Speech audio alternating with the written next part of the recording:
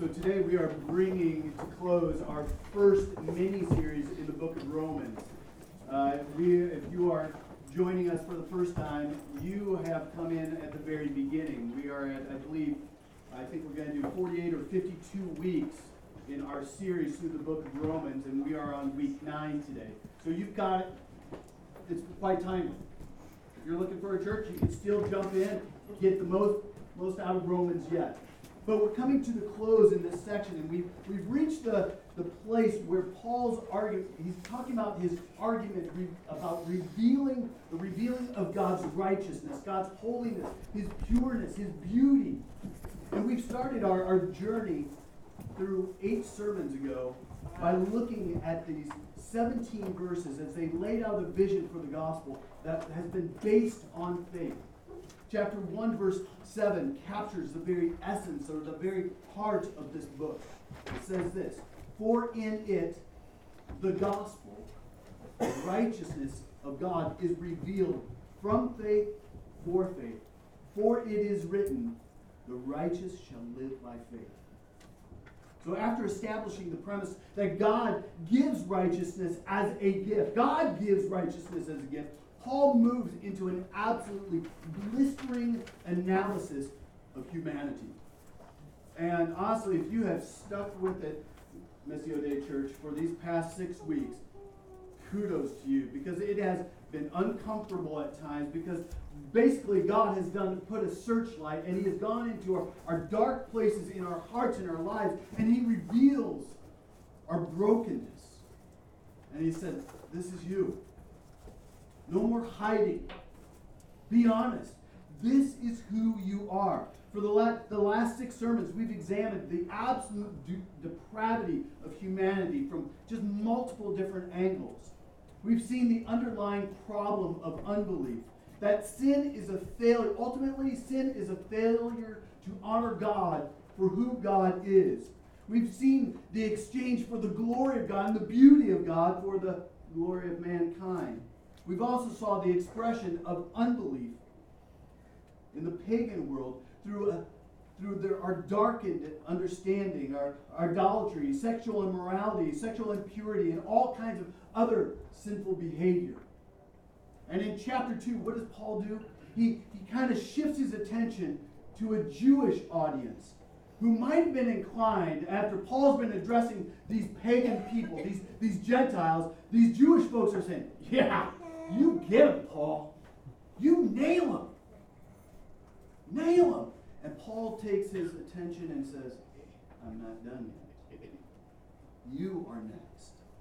You see, this Jewish audience was inclined to think that they were better off because God had given them the law. He had given them the sign of circumcision. And what Paul basically does is he dismantles them. He addresses every one of their excuses or their self-justification, whatever they had, and he helps them to see that God is a God who shows absolutely no partiality.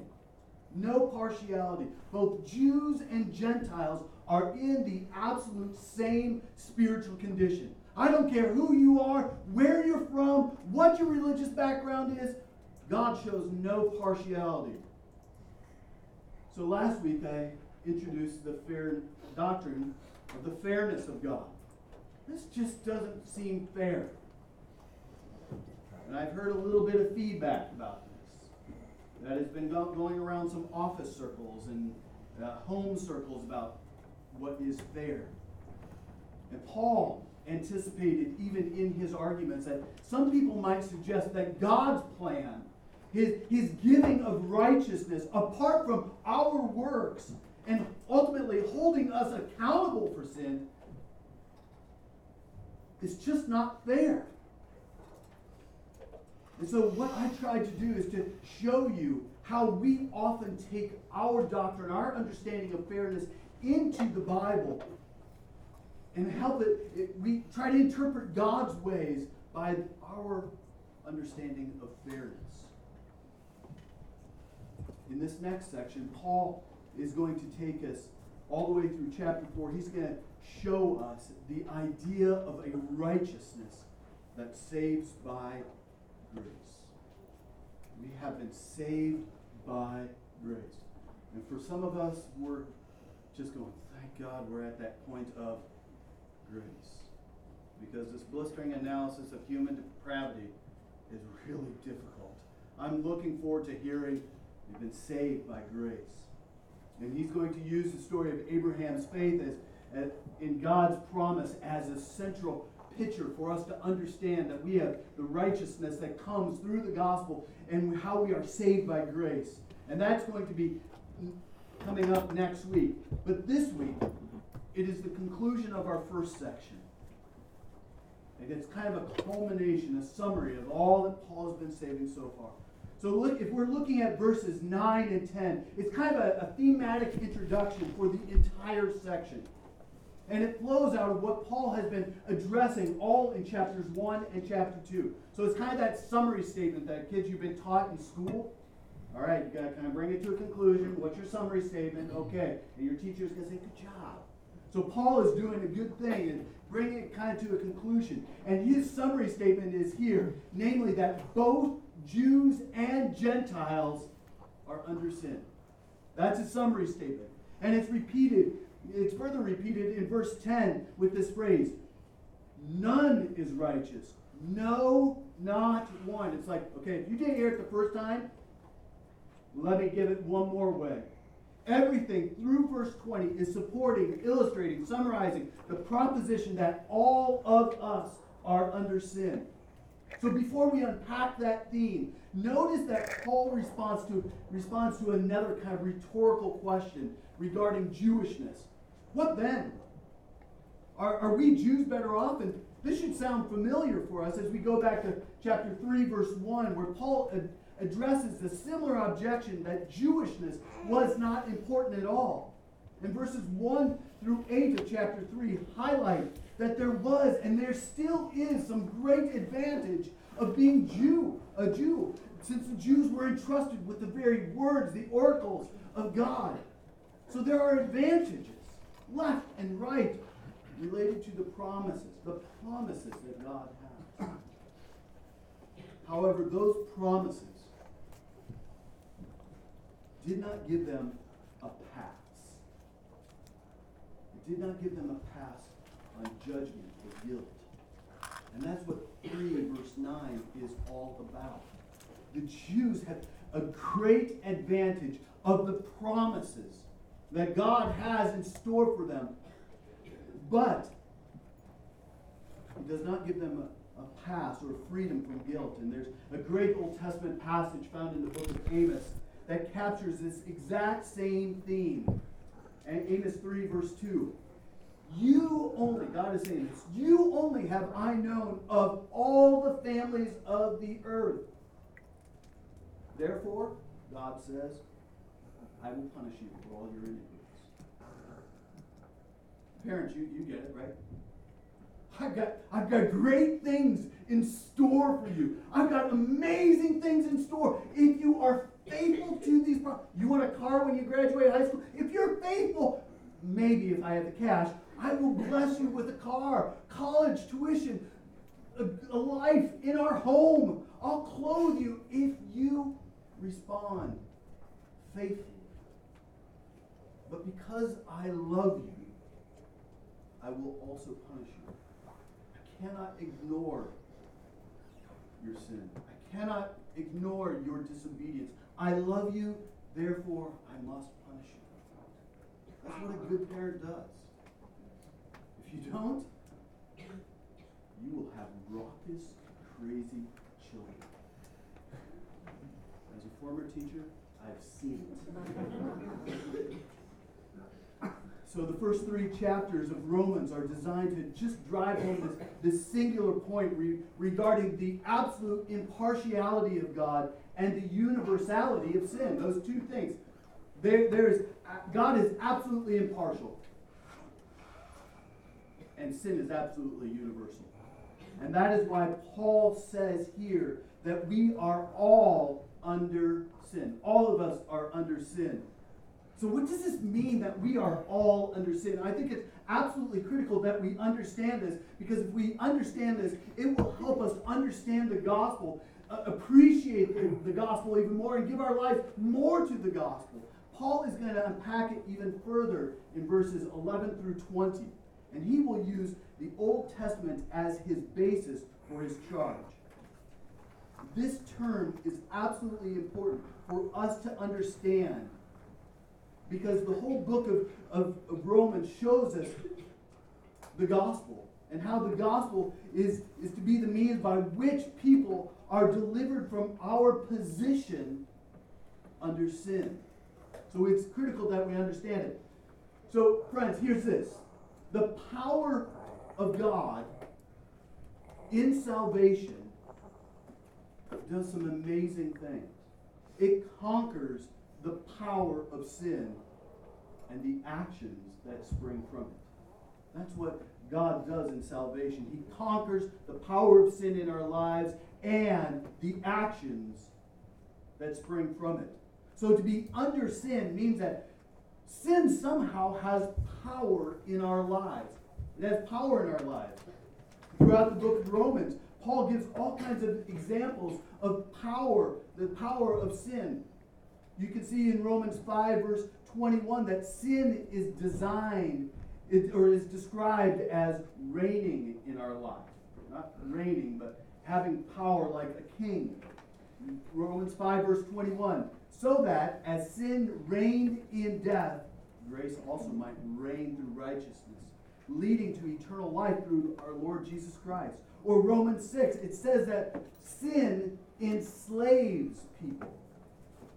And I think some of you go, I know, I've been there. I have felt how sin has me trapped in this relationship of slavery.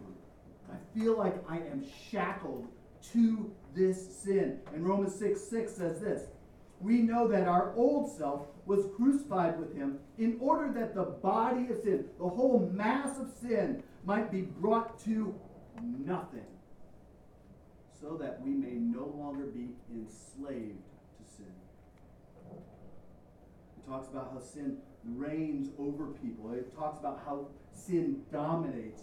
For sin will have no dominion over you, since you are not under the law, but you are now under grace. So you can summarize all this by simply saying that to be under sin means that you are a slave to sin. To be under sin means that you are a slave to sin. To receive and believe the gospel, friends, means that there is a fundamental change in your position. And that changes from being under sin to being in Christ. That's what happens when you believe the gospel. You are no longer under sin, but you are in Christ. Your position changes. So to believe the good news means that you have been delivered from the slavery of sin, and you are now slaves to righteousness. Listen to Romans 6. But thanks be to God that you were once slaves to sin. You were one time. That used to be who you are. You who were once slaves to sins have become obedient from the heart to the standard of teaching to which you have committed. And having been set free from sin, have become slaves of righteousness. So this is the very foundational concept of understanding the gospel and God's righteousness. It means that the problem with our humanity is not just what we do. It means that sin has an absolute stranglehold on humanity, such that the Bible calls it slavery. But here's the beauty. Delivery through the gospel means a greater power has taken hold of the human heart. That's the good news for the gospel. Although the first two might be true, through the gospel, we've been delivered from the stranglehold of sin. For Paul and the message of the Bible, the starting point of the gospel is always a dark, enslaved, spiritual doing reality connected with being under sin. And there is no one who is immune. No one. There's no one here who is immune from that basic and damnable condition. We are all under sin. Humanity. There's no one in humanity who is morally neutral. No one. We are in great spiritual danger because we are under sin. And we need to recognize that. So Paul wants to kind of describe this a little bit more. He wants to show us the effects of how being under sin affects every one of our relationships. He's going to first describe how our being under sin affects our relationship with God. He's going to describe how it affects our relationship with people. And then ultimately how being under sin affects our society.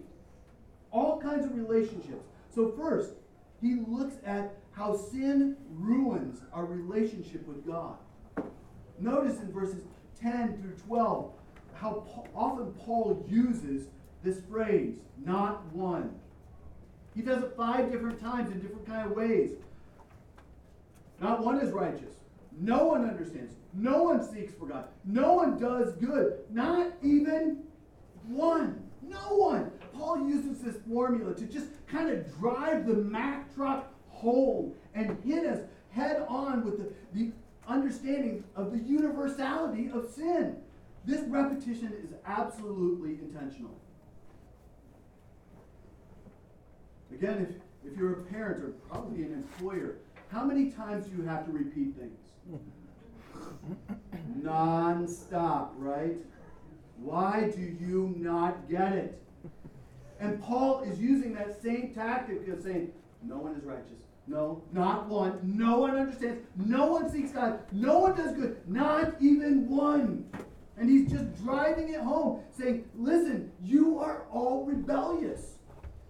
And he does it to communicate that about the failure of humanity. And it's not just a corporate issue. It is a personal issue. It's often easy when we look at the news to go, you see them? Right? Look at them. They're rioting. They're doing this. They're doing that. What about those guys? What about, you see what's going on over in the Middle East? What about them? What about, look at what's going on downtown Chicago. Oh, look at that guy. Look at our neighborhood. And we forget that no one is righteous. No one. Me. Start with me. So Paul is diagnosing the condition of humanity. And the picture is not pretty. It's not pretty when it comes to our relationship with God. There are a few things to note. He says, none is righteous. No one stands before God in a spiritually right condition. Everyone is guilty. No one can say, well, look what I've done. I've given to the poor. I'm really a really nice husband. I'm a great guy. I'm a good employer. And God's going to say, no one. No one is righteous. It goes on to say, no one understands. Our primary failure is a spiritual hostility towards God, and our natural orientation is not towards seeking God, understanding God. That's our ultimate position. It also says that all have turned away. Our depravity expresses itself in turning away from God and to other objects of our affection and our worship. We're guilty of that in our culture. Sometimes I think we are extremely guilty of child worship. No one here, right? You know? Whatever my kid needs, whatever my kid wants, I just want to give them the best opportunity. And God said, what about me? I gave you life. I've given you hope. I've given you salvation. I've given you breath in your lungs. All have turned away from him. They have become worthless. The effect of this turning away is that in God's eyes we become worthless or we become corrupt, which is why William Barclay, great commentary, says that human nature without Christ is soured and a useless thing. A life without Christ is soured and useless. And then Paul ends up by saying, no one does good. Their evil deeds follow a foundational spiritual issue. Ultimately, even your good deeds are not good. So being under sin means that human beings have ruined their relationship with God. But that's not all. It doesn't end just there. This is where it gets a little bit more personal. Verses 14 and 15 describes one of the most apparent descriptions and results of our sinfulness. How we talk to other people. To be under sin means that our sinfulness is expressed vividly by virtue of what comes out of our mouth. Out of the heart, the mouth speaks. Right? Out of the overflow of the heart, your mouth speaks. And some of you have felt that in arguments, right? Out of a place of bitterness and resentment and anger, you try to be gracious in the moment, but what comes out? Right? And it's just like, I really am angry. And your heart is exposed in those moments.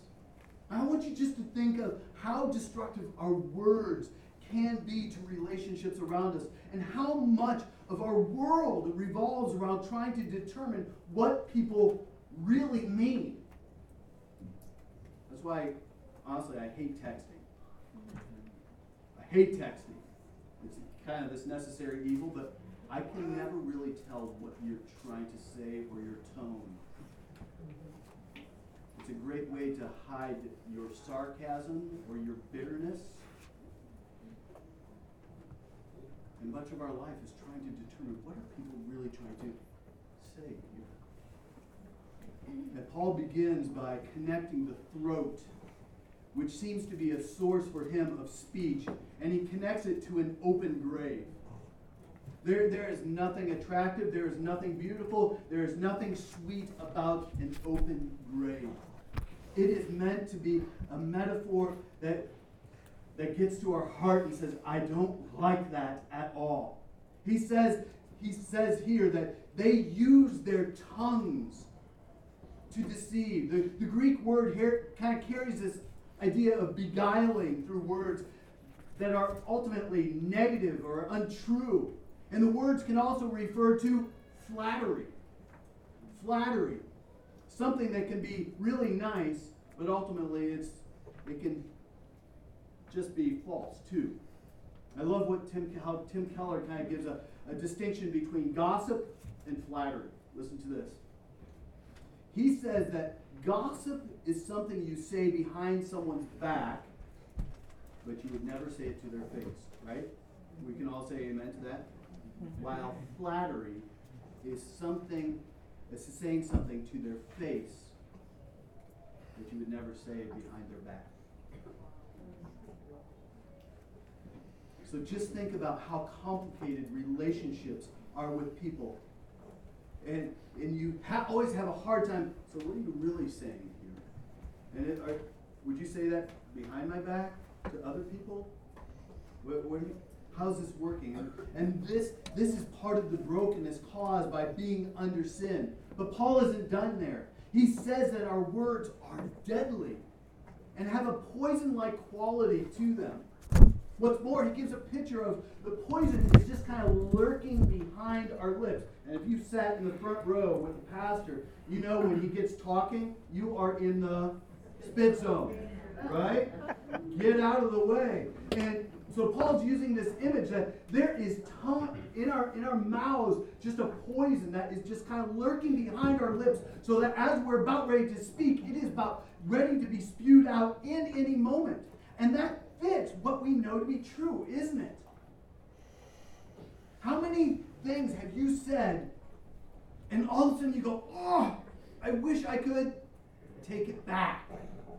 Dang, why did I say that? Or I'm sure that many of us can remember that terrible thing that has been said to us, right? And we still carry it around. And it feels like it's almost been said moments ago when he said this or she said this to me. And it's almost as a decaying poison in our body. Ever wonder why people can be so cruel? It's because we are all under sin. Finally, the sins of the tongue are regrettably frequent.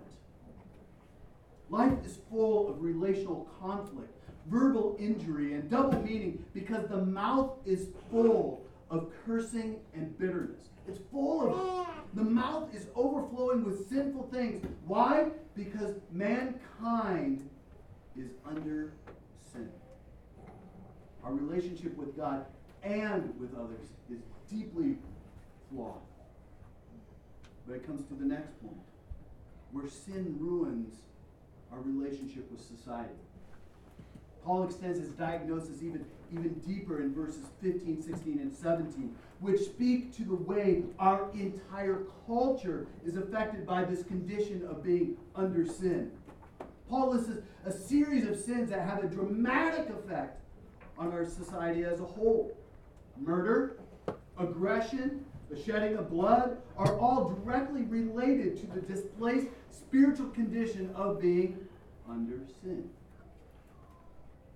From world history to family history,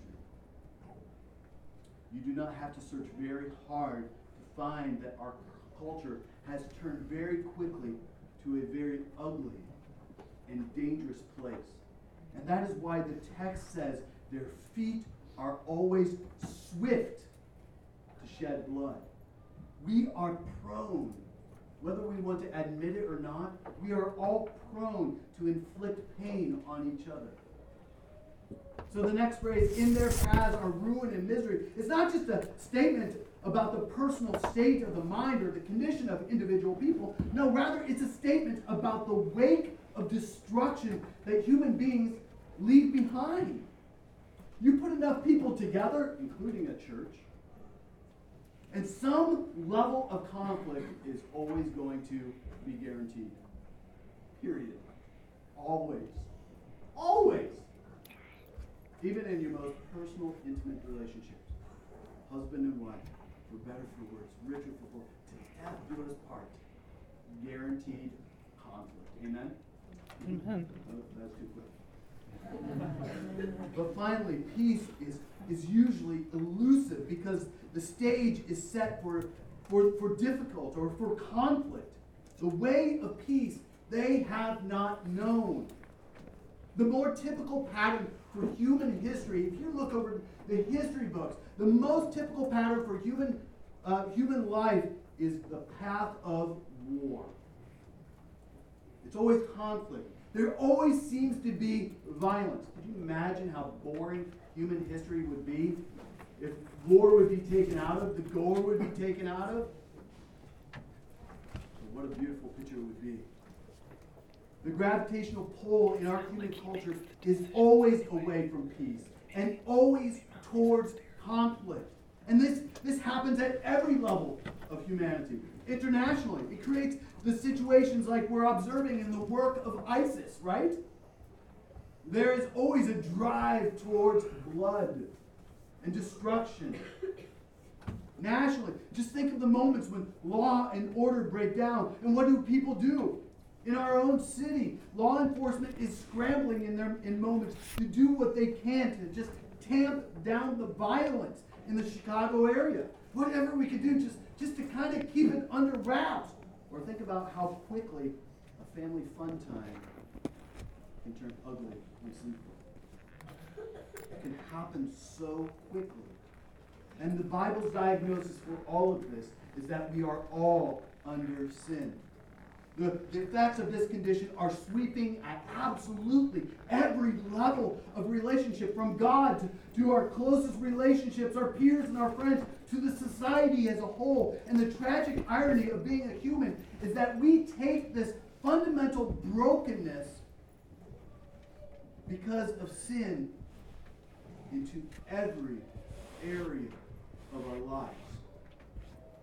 Even the very best joys in life, or the most happiest moments that we can have, or the greatest pleasures, are never truly whole or complete. Never. Even in your most pure moments of joy, followed shortly after it usually is pain, struggle, conflict. Our lives at every level are compromised by the curse of sin. So in other words, friends, sin ruins everything. Ruins everything. Now don't forget that this is only half of the story. You can be like depressed and go, oh, this just sucks. What am I going to do now?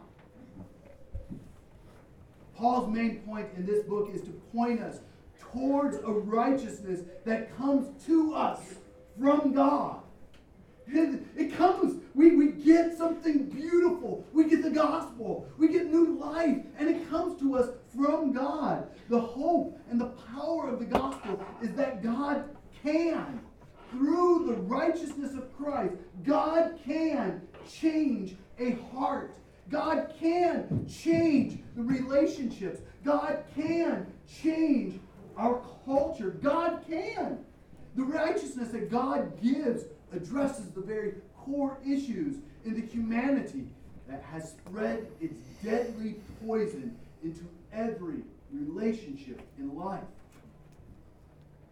The gospel takes us out of our slavery to sin, to being identified by our sin, to moving us and transferring us to being not just around Christ, but in Christ. In Christ. The gospel has the power to renew and change what sin has destroyed.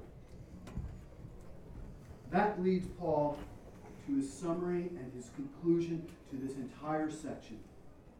First of all, he identifies the theological problem underneath everything that he has written from chapter 1, verse 18 on. And second, he dismantles any hope that there are exceptions to the our accountability before God.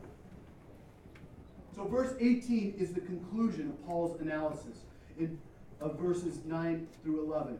And this section in Romans, he says, there is no fear of God before their eyes. The idea here is more than just an emotionally being afraid of God because of who he is or what might happen to you. It's not that kind of fear. God is showing us here that sinful actions and attitudes at every level have a theological root. And that the basic problem is a refusal to have reverence or fear of God.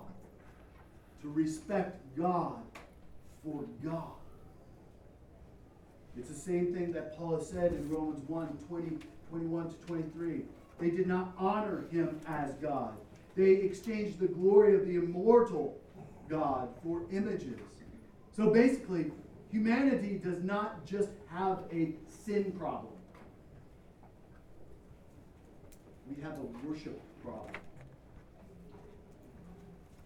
It's not just that, man, I'm flawed here, I've got this kind of cancer of sin. No, it's not just that. It's ultimately an external.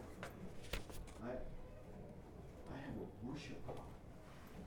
And ultimately, at the core, it's my heart. We love the wrong things. We express our disregard for God by doing what we want to do, as opposed to fearing God and revering God for who he is and what he has done for us. We're refusing to revere God. We want to revere me. I want to be the center of the universe. John Calvin, the great reformer, said, all wickedness flows from a disregard of God. All. Sin is living as if God doesn't matter. And you can see it in certain niches of our culture. It just doesn't matter. So what happens? Sin abounds. But it's not just in those little niches in our culture, it's even in our own hearts. And this noticeable absence of the fear of God is the hallmark of humanity. It is our greatest problem. The second summary statement that Paul makes here relates to our final judgment. Once again, verse 19, he references the law. But in this context, he mentions it as the basis of complete and total judgment. Now we know that whatever the law says, it speaks to those who are under the law, so that every mouth may be stopped, and the whole world may be accountable to God. holy. What does he mean here? Paul is saying that the law was given to the Jews to demonstrate God's righteousness, his standard of holiness. And the failure of the Jewish people to keep God's law, and the failure of everybody to keep God's law means that there will be no excuses. And everyone will be accountable before God. Everyone. Everyone in this room, ultimately, will be accountable to God. In fact, you are accountable to God right now. Accountable to Him. There is a coming day, friends, where God will convincingly demonstrate His righteousness, His holiness, His beauty, and our lack of righteousness. The contrast between His righteous standard and the disobedience of each and every individual will be so clear, absolutely crystal clear, that every mouth will shut up. Every mouth will be stopped. God will reveal Himself, and every human being will go, "You're right. I have no excuse. Your holiness, your righteousness, my unrighteousness, my unholiness."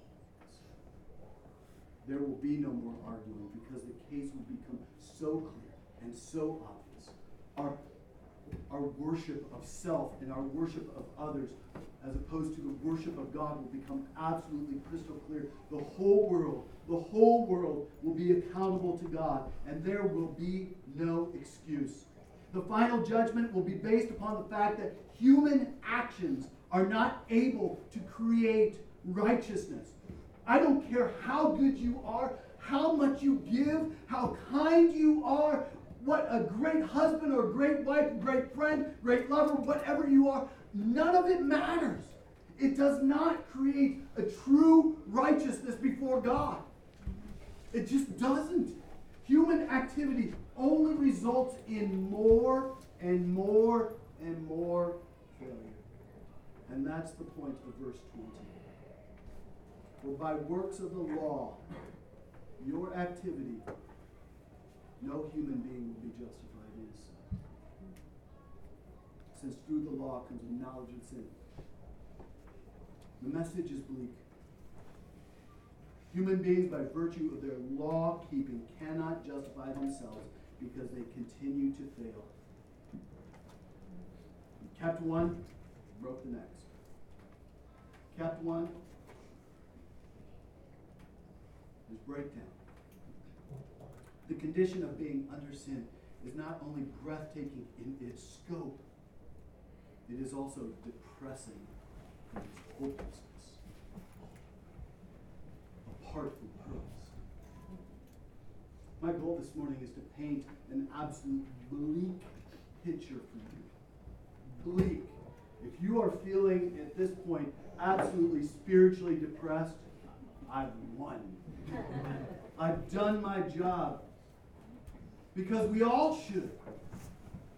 Apart from Christ. Paul's message to the Jews is now complete. There is no spiritual hope in you. There's none. There's no spiritual hope. There's nothing you can do. There's nothing. You are lost. Hopeless. It's bleak. It's damnable. Welcome to hell. The natural condition of humanity is no fear, and there are no exceptions. But I don't want to leave you there. I don't want you to walk around for the next 7 days and go, I am screwed. This is just hopeless. I don't know what to do here. And Paul quickly takes a corner, and we'll see it coming up next week.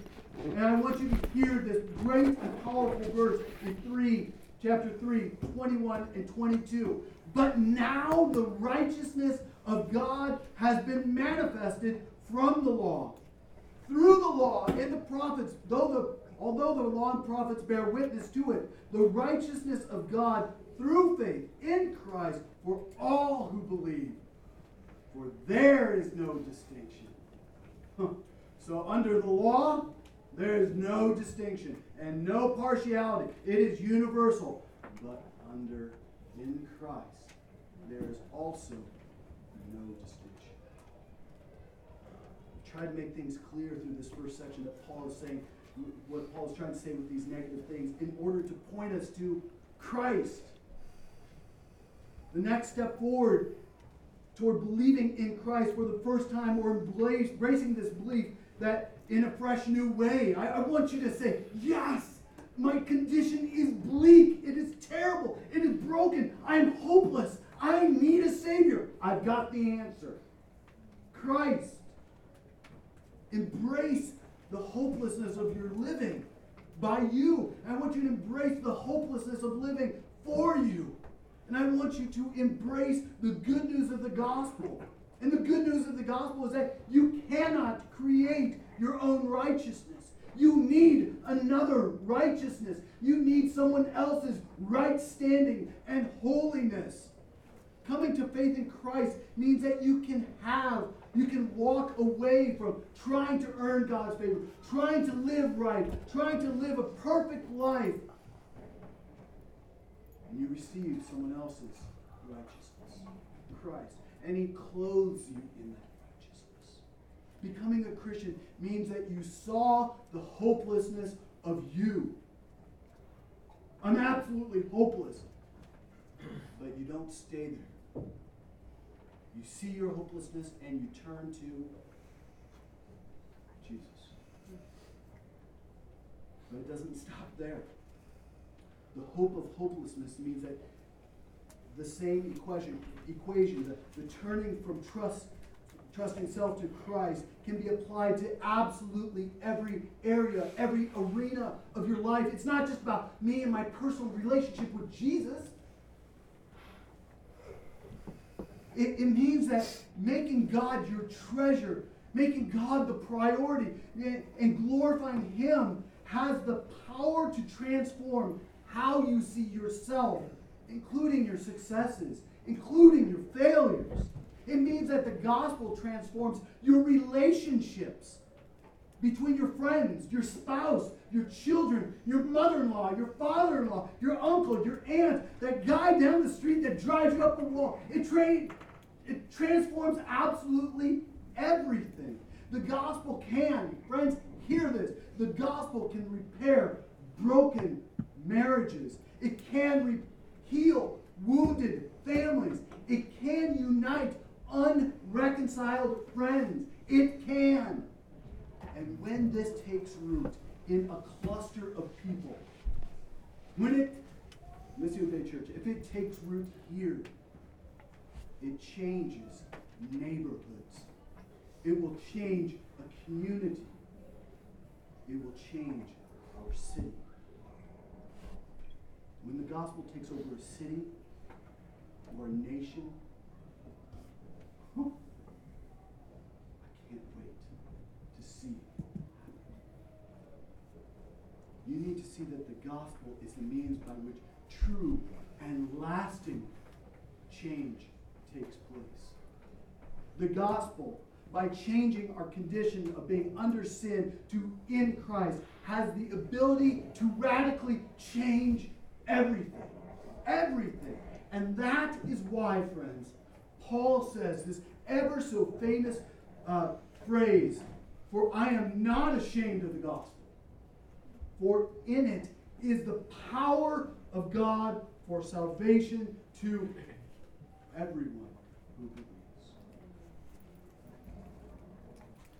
So, friends, hear this. Today is the day of salvation. Today, for anyone who believes this good news. If you're hearing this for the first time this morning, and it's stirring, and you are understanding your bleakness, the universality of sin, and your hopelessness before God, but you are hearing the good news of Jesus Christ, and that He will deliver and save and heal and reconcile and make all things new, today is the day of salvation. Today, by responding with a yes, Lord, take my life. All of it. Every nook and cranny. And take it. Form it. Make it new. Amen? Amen.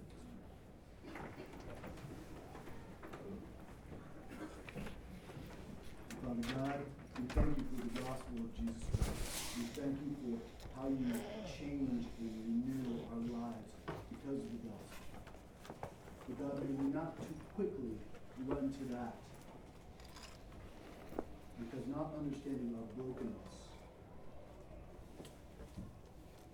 not understanding our being under sin, can diminish the true power and beauty of the gospel. So Lord, take our lives, all of them.